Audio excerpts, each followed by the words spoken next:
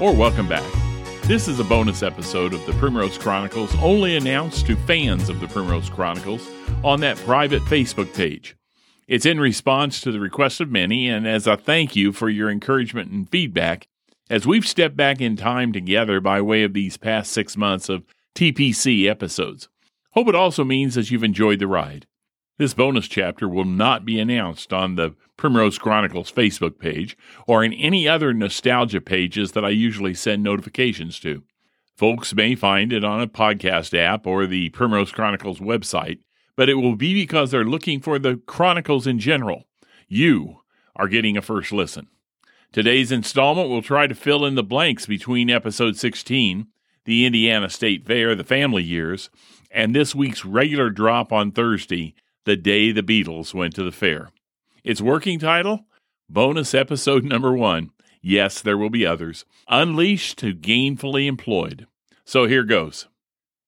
It seemed like forever. But finally, the parents of the eldest young offspring decided that he could be freed from the constraints of family caravans and once-a-year carefully scripted trips to the fair. And this was huge in my mind. A few weeks before its opening, a solemn and a bit hesitant announcement was made.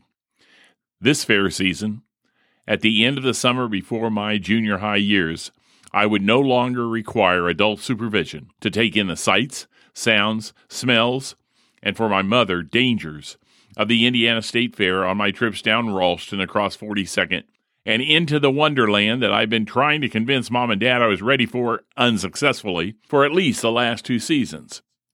I would still have times to be back home by, and a failure to adhere to the curfews would result in a denial of attendance privileges for a time.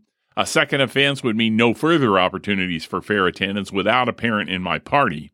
In other words, a return to the family years that I spoke of so contemptuously in the last episode. I was determined that would not happen.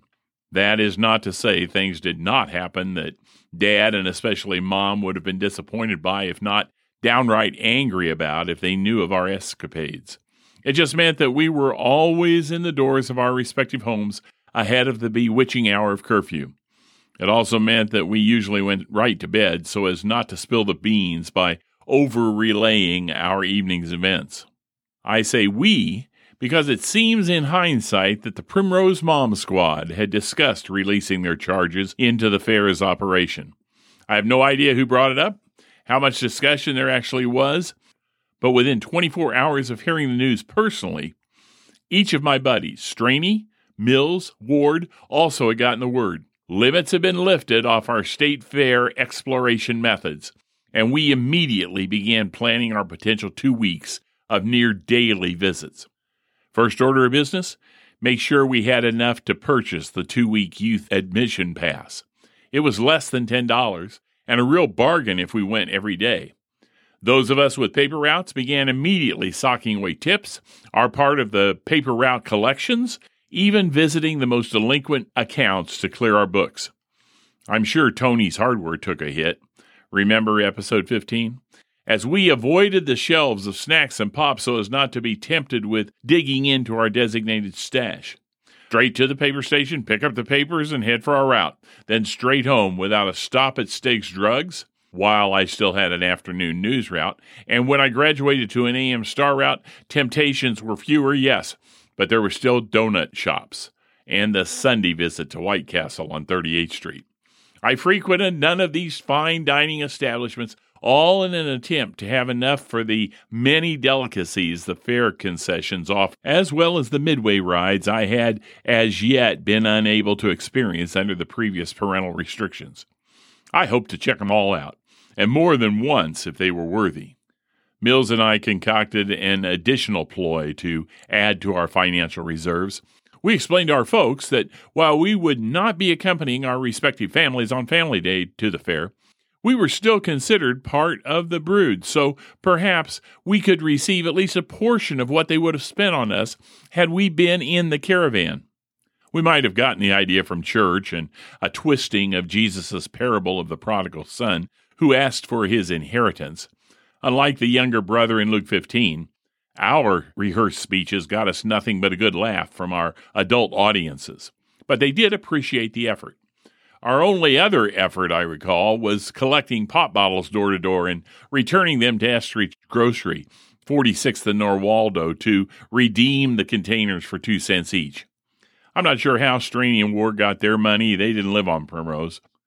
Stan did have a Times route, but come opening day, after we finished chores and routes, having bought our passes earlier in the week, we made our way to leave our fresh imprint on the proceedings and looking forward to it leaving its new impressions on us.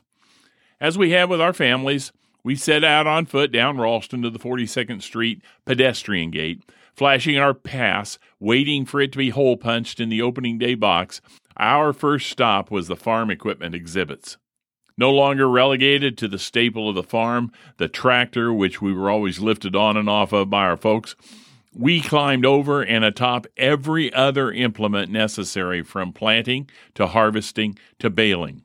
First order of business was always to see if the engine cranked.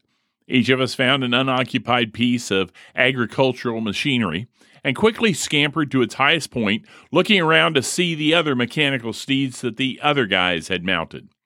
Most did not even have a key in the ignition. Those who did had the battery disconnected. But of course, we tried to fire them up anyway.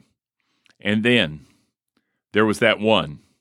And I was the pretend operator. Like all the others I had ascended, I sat atop the tallest piece of equipment on the International Harvester display lot, inside its tent or outside, and in this case it was inside. The tent had probably been erected around it because its operator perch was nearly nestled among the upper tent folds. What was it? It was a combine. So called because from it you could combine several activities of the fields using one piece of machinery. In circles that knew all that it could do, it had the nickname King of the Harvest. Dropping its side wings on each side of the center platform that moved up and down the fields, it could cut a swath about 40 feet wide, completing the tasks of reaping and threshing and gathering and winnowing of the crops as diverse as corn and wheat and oat and rye and barley and others. Too much of a city slicker to know the definition of all those terms? Google it. They are the fundamental terms of the harvest. Anyway, that was what I was on, a combine. And as I checked out the cab, I looked down next to the steering wheel, and lo and behold, the key sat there in the ignition. Well, of course, that warranted a closer look, meaning I reached out and turned the key. But unlike earlier attempts, you see this happened in about my 3rd year of running free at the fair, it cranked and sprang to life. Now, I didn't even have my 48 Plymouth yet. I was only 13 or 14, so I panicked, and I pulled a lever. Well, that proved to be the gear shift, and that behemoth of the pastures began crawling, rolling slowly toward the corner of the tent. If it continued on its current path, it would reach the canvas and likely bring down the entire structure upon visitors and equipment alike. So I did the only thing I could do. I jumped off the back, and I headed for the tent opening, leaving countless others to fend for themselves. Just before exiting, I turned to witness the impending carnage. Fortunately, calmer heads than a terrorized teen prevailed.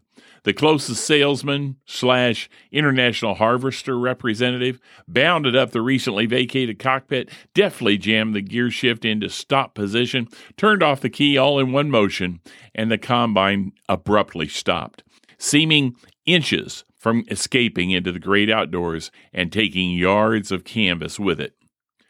Moving down the road quickly, zigzagging through tents and buildings in case we were being followed, separating so at least one of us would be able to tell the other families where to post bail, we rendezvoused under a large tree in the grass across from the midway. Now, believing we were out of harm's way, physical or criminal, we reviewed the proceedings. Larry, Dan, and Stan had witnessed the entire event. All said it seemed like slow motion, and were of the general consensus that I would die, an ignoble death, and they'd have to explain what happened to my folks. That would probably end their fair experience for that summer at least, and they would miss me. They were sentimental that way. Few incidents rivaled the one in the International Harvester tent, but there were the recurring ones that each year led to attempts to beat our previous ones of the past year in number, in speed, in bravado, and in some cases, a bolder and bolder effort on our part. Larry and Stan raced annually to the top of the fire tower and back down. Dan and I dutifully kept time. Larry was the annual champion, and so in the last year, the year before, we all either got jobs with the Fair Commission or at one of the concessions or had girlfriends. Stan decided that he was going to win. He tried to leap from the landing closest to the bottom over the side in order to hit the ground ahead of Larry. He did not. In fact, he lay there motionless for a moment, causing us to begin developing our obligatory last condolences and words of comfort for his parents over his passing. He then arose, bruised, scraped, and once again a loser of another fire tower run. He was otherwise unhurt, and once the Rangers realized that, we were banned from the Department of Forestry and Natural Services exhibit for the duration of the fair's run. The very fact that we could now wander the Midway, riding what we wanted, stopping where we wanted, looking at what we wanted, made even the shortest pass-through in an evening magical. Up close and personal, we saw the wild mouse, the swings, the loop-the-loop, the Ferris wheel, the double Ferris wheel, and dozens of other potential death traps our mothers had warned us about, and we rode them all. We could not enter or exit those grounds without passing the stages on the sideshows, and pause to hear the barkers assure all who would listen that they would witness nothing as strange or exotic as they would see if they would put down their money and step behind the curtains. In a few cases we did, to see the world's largest cow, horse, pig. We hesitated to look at the oddities of nature beyond other screens like the two-headed snake, the bearded lady, and the alligator boy, and we were denied entrance into the girly show, the Burlicue, even though we said we heard the comedian was hilarious, and that was the only reason we were in line. Away from the sideshow tents, among the games of chance and rides, we saw and met and talked to other teens from all over the city. Different occurrences on different nights kept us coming back, even when our funds were running low. No noteworthy tales took place in the Midway, at least until I worked for the Fair Commission, if I'm being honest. Others have stories, perhaps. Me, I got nothing. I can tell you about the competitions at the Dairy Bar.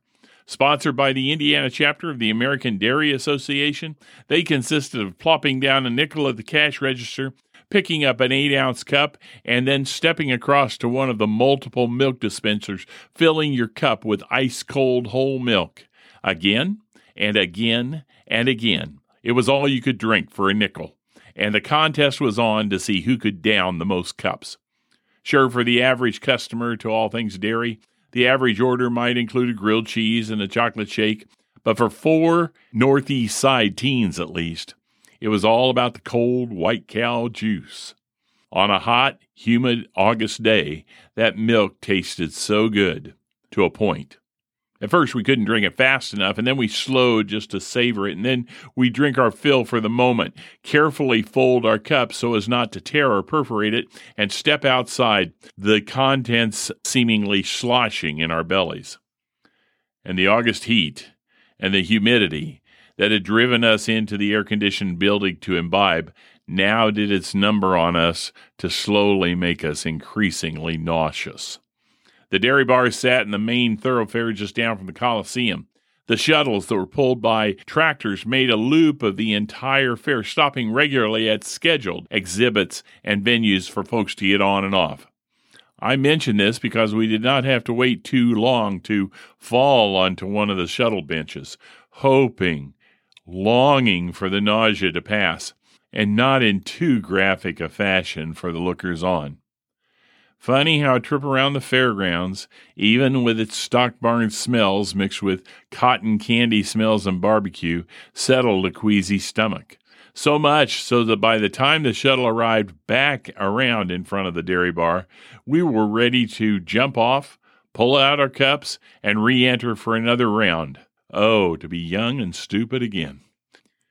In the 3 years the gang and I took to the annual event, I think we collected more memories of missteps and unexpected occurrences that can be recounted in this chapter of TPC, or even remembered if we could. Maybe there will be other seasons of Primrose Chronicles when they'll arrive back in my memory for telling. For now, Let's forge ahead in this tweener bonus episode from the years when we were free and dangerous to ourselves and others to the summer of our 14th year. That was the summer I moved from that world of fair experience to being gainfully employed during those 2 weeks of the summer spectacle. In those days, age 14 was the earliest you could get a job at the fair. Vendors with concessions on trailers would begin arriving the week before the fair's opening, and the myriad booths that would be hawking souvenirs and selling the unique foods that you couldn't get during the year at any respectable grocery settled into their leased spots across the fairgrounds landscape. And right alongside the trailers came the hopeful employees. Nearly 1,000 people were needed to fully staff the nearly 500 kiosks and cubicles and full-blown kitchens on wheels, and Hoosiers came from all over the capital city and beyond to land that perfect position for the last 2 weeks of summer. What made a perfect position depended on the person applying. All hourly wages were basically equal. An adult seeking a little extra cash from a temporary second job, maybe to help pay some bills or have a little extra cash for Christmas, perfect meant the right hours. For many teens and college students heading back to school in the fall, another attractive perk was free food, or at least highly discounted during your shift. Yet others liked being paid in cash without taxes and FICA taken out. Still others were attracted by the bonus commission element available on product sales made to the passers-by. For those of us just entering the formal workforce, we were looking for anything that paid. To that point, our parents sometimes had something to say. Mine did anyway. As with many parents, both mine offered cautionary tales of fly-by-night peddlers who worked their local laborers with long hours making promises of big paydays, only to pull out and get down the road a day early, leaving a quickly formed staff just as quickly bilked out of 2 weeks of wages. Those actual situations were few and far between as the Fair Board tightened up their contracts with mobile merchants, usually requiring financial bonds and binders for first-time or infrequent independent operators. Nonetheless, even the possibility of such an outcome, along with the fortuitous connection made with a fair official through a high school classmate, I was directed to make application with the Indiana State Fair itself for one of the nearly 1,000 positions the event itself needed to operate. In mid-July, a job fair of sorts was held on the grounds in one of the exhibition halls, and folks, again old and young, filled out forms, provided callback numbers, and notification addresses that supervisors could pour through and form their teams and work crews, letting those hired know of training dates and orientation days leading up to the fair's opening. In exchange for the training and regular work shifts, if hired, you would be paid a slightly higher wage than the jobs on the Midway by a check guaranteed to be good by the state of Indiana. Yes, taxes were withheld, but that was like a forced savings account coming back from the state and federal government in a check in the spring of the next year because they were taken out as if we received that kind of money every week throughout the year, and of course we didn't. The other, somewhat of a deterrent for some, was that the checks from the Fair Commission did not arrive until 2 weeks after the fair's closure, the necessary delay for an operation that large and complex. That, too, was a double-edged sword. You see, you waited for your payday, and that required your parents floating you a loan for the start of school with its supplies and clothing if you didn't have your paper route to fall back on. But when that check came, you were in high cotton. Well ahead of that check, we went to work. Being among the youngest and the most inexperienced, our work habits would be tested in positions like parking lot attendants, first off-site, like across the street on 38th Street, or in the expansive field adjacent to the Indiana School for the Deaf, just south from our house on Primrose between 44th and 42nd. Then if you showed yourself capable of directing traffic into parking spots, you might move on to a gate as security. Well, actually, it was crowd control and directing traffic toward the lots, but it was less walking, and it maybe even would mean a chair to sit on. Even early gate opportunities were either strictly pedestrian gates open only to fairgoers with passes, or vehicle gates open only to cars with current fair stickers in their windows that would take them and allow them to be in designated parking spots. We wore fluorescent vests and official Indiana State Fair hats to designate our official positions and that our instructions were to be heeded, and for the most part they were. I held those types of positions during my first stint as an employee of the Indiana State Fair. And then, receiving my first windfall check from the state late in September, I was convinced that I would return as a veteran the next year, and did so right up through my 16th year, and each year I returned, I was awarded with new positions of responsibility. Perhaps it was my growth spurt, in addition to my work ethic, of course, but by the end of the second week of my second stint as a fair worker, I was invited to occasionally take on a second shift, evenings and all night as a security guard. No, I was not issued a sidearm or even a baton, not even a walkie-talkie. I was given a route to walk, simply to offer the idea of safety and protection to those who made their temporary home on the grounds during the fair, and to offer the idea of vigilance to those who might seek to be there for nefarious ends. We were given no training, offered no encouragement to deter individuals who might be on the grounds unofficially, merely to observe and report to supervisors who made their rounds regularly during the 12-hour shift. Usually folks out during our tour of duty were guys and girls from the animal barns, escaping the heat from their barracks above the livestock, and that made for some wonderful conversations, even flirting, but no more. Still, it was a nice break from the normally monotonous walk-around. If our patrol took us around through the midway, we saw the workers and performers there, out of their makeup and out from under the bright lights, and we witnessed a very different lifestyle than the clean-cut family home life we had left to come to work that evening. For the most part, they ignored us, and we avoided interaction with them, lest they convince us to leave with them at fair's close, for the high life of the road is a carny. Yeah, Mom had warned me about those kind of people as soon as I began work on the night shift. That shift started at 6 p.m., went until 6 a.m., paid more, and came really with kind of a sense of status. Not everyone was asked to serve on that team, and all in all, it was a highlight of my fair employment, especially when I was assigned to check cars entering the parking lot to the left of the main gate of Fall Creek Parkway. This was the lot designated for fair officials and state dignitaries.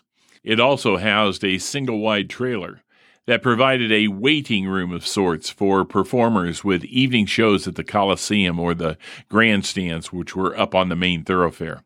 My job? Pleasantly welcomed those with permits, even if I had no clue who they were, waving them down into the lot below where they could be parked, and board small fair vehicles that would deliver them to their meetings or special seats. I also welcomed performers who would await their performances in the air-conditioned trailer, and I also kept adoring fans out on the sidewalk away from the stars. The fans were never really unruly, merely hoping to catch a glimpse of someone that they had previously only seen on TV or the big screen. I personally had Andy Williams, Pat Boone, and Tennessee Ernie Ford pass within feet of me in their chauffeured limos. Mr. Williams even waved first. I had a story for my mom that night. The closest there was to a mob, I guess, had occurred a few years earlier when teen heartthrob Rick Nelson was a headliner, and even then crowd control was not necessary. And then every year, just before Labor Day, the curtain came down on the Indiana State Fair. In a few short days, it returned to the empty expanse that sat there 50 weeks out of the year, except for the small events in exhibit halls occasionally, and more frequently the single events that took place at the Coliseum and the grandstand track. I now had to look for steady employment, but I was always planning, Lord willing, to be back the next summer. One evening, however, stands out, and rightfully so, September 3rd, 1964. And it was the tale that stands alone as the next episode of the Primrose Chronicles, the day the Beatles came to the fair. This last-minute bonus edition, I think has proven necessary to get me, your host and narrator, and hopefully you as the listener, ready for the story of a once-in-a-lifetime event. Even though its release is right around the corner, my desire was to set the stage, frame the background, and illustrate the activity so that the actual event that I was involved in could be laid out clearly in detail. I think I'm about ready to share that tale. It's only a few hours, a couple of days, until that drops. In the meantime, I'm going to slip back into the Primrose Lane of Primrose Avenue of my mind and take some notes to share with you when you decide to join me again. Until then, blessings.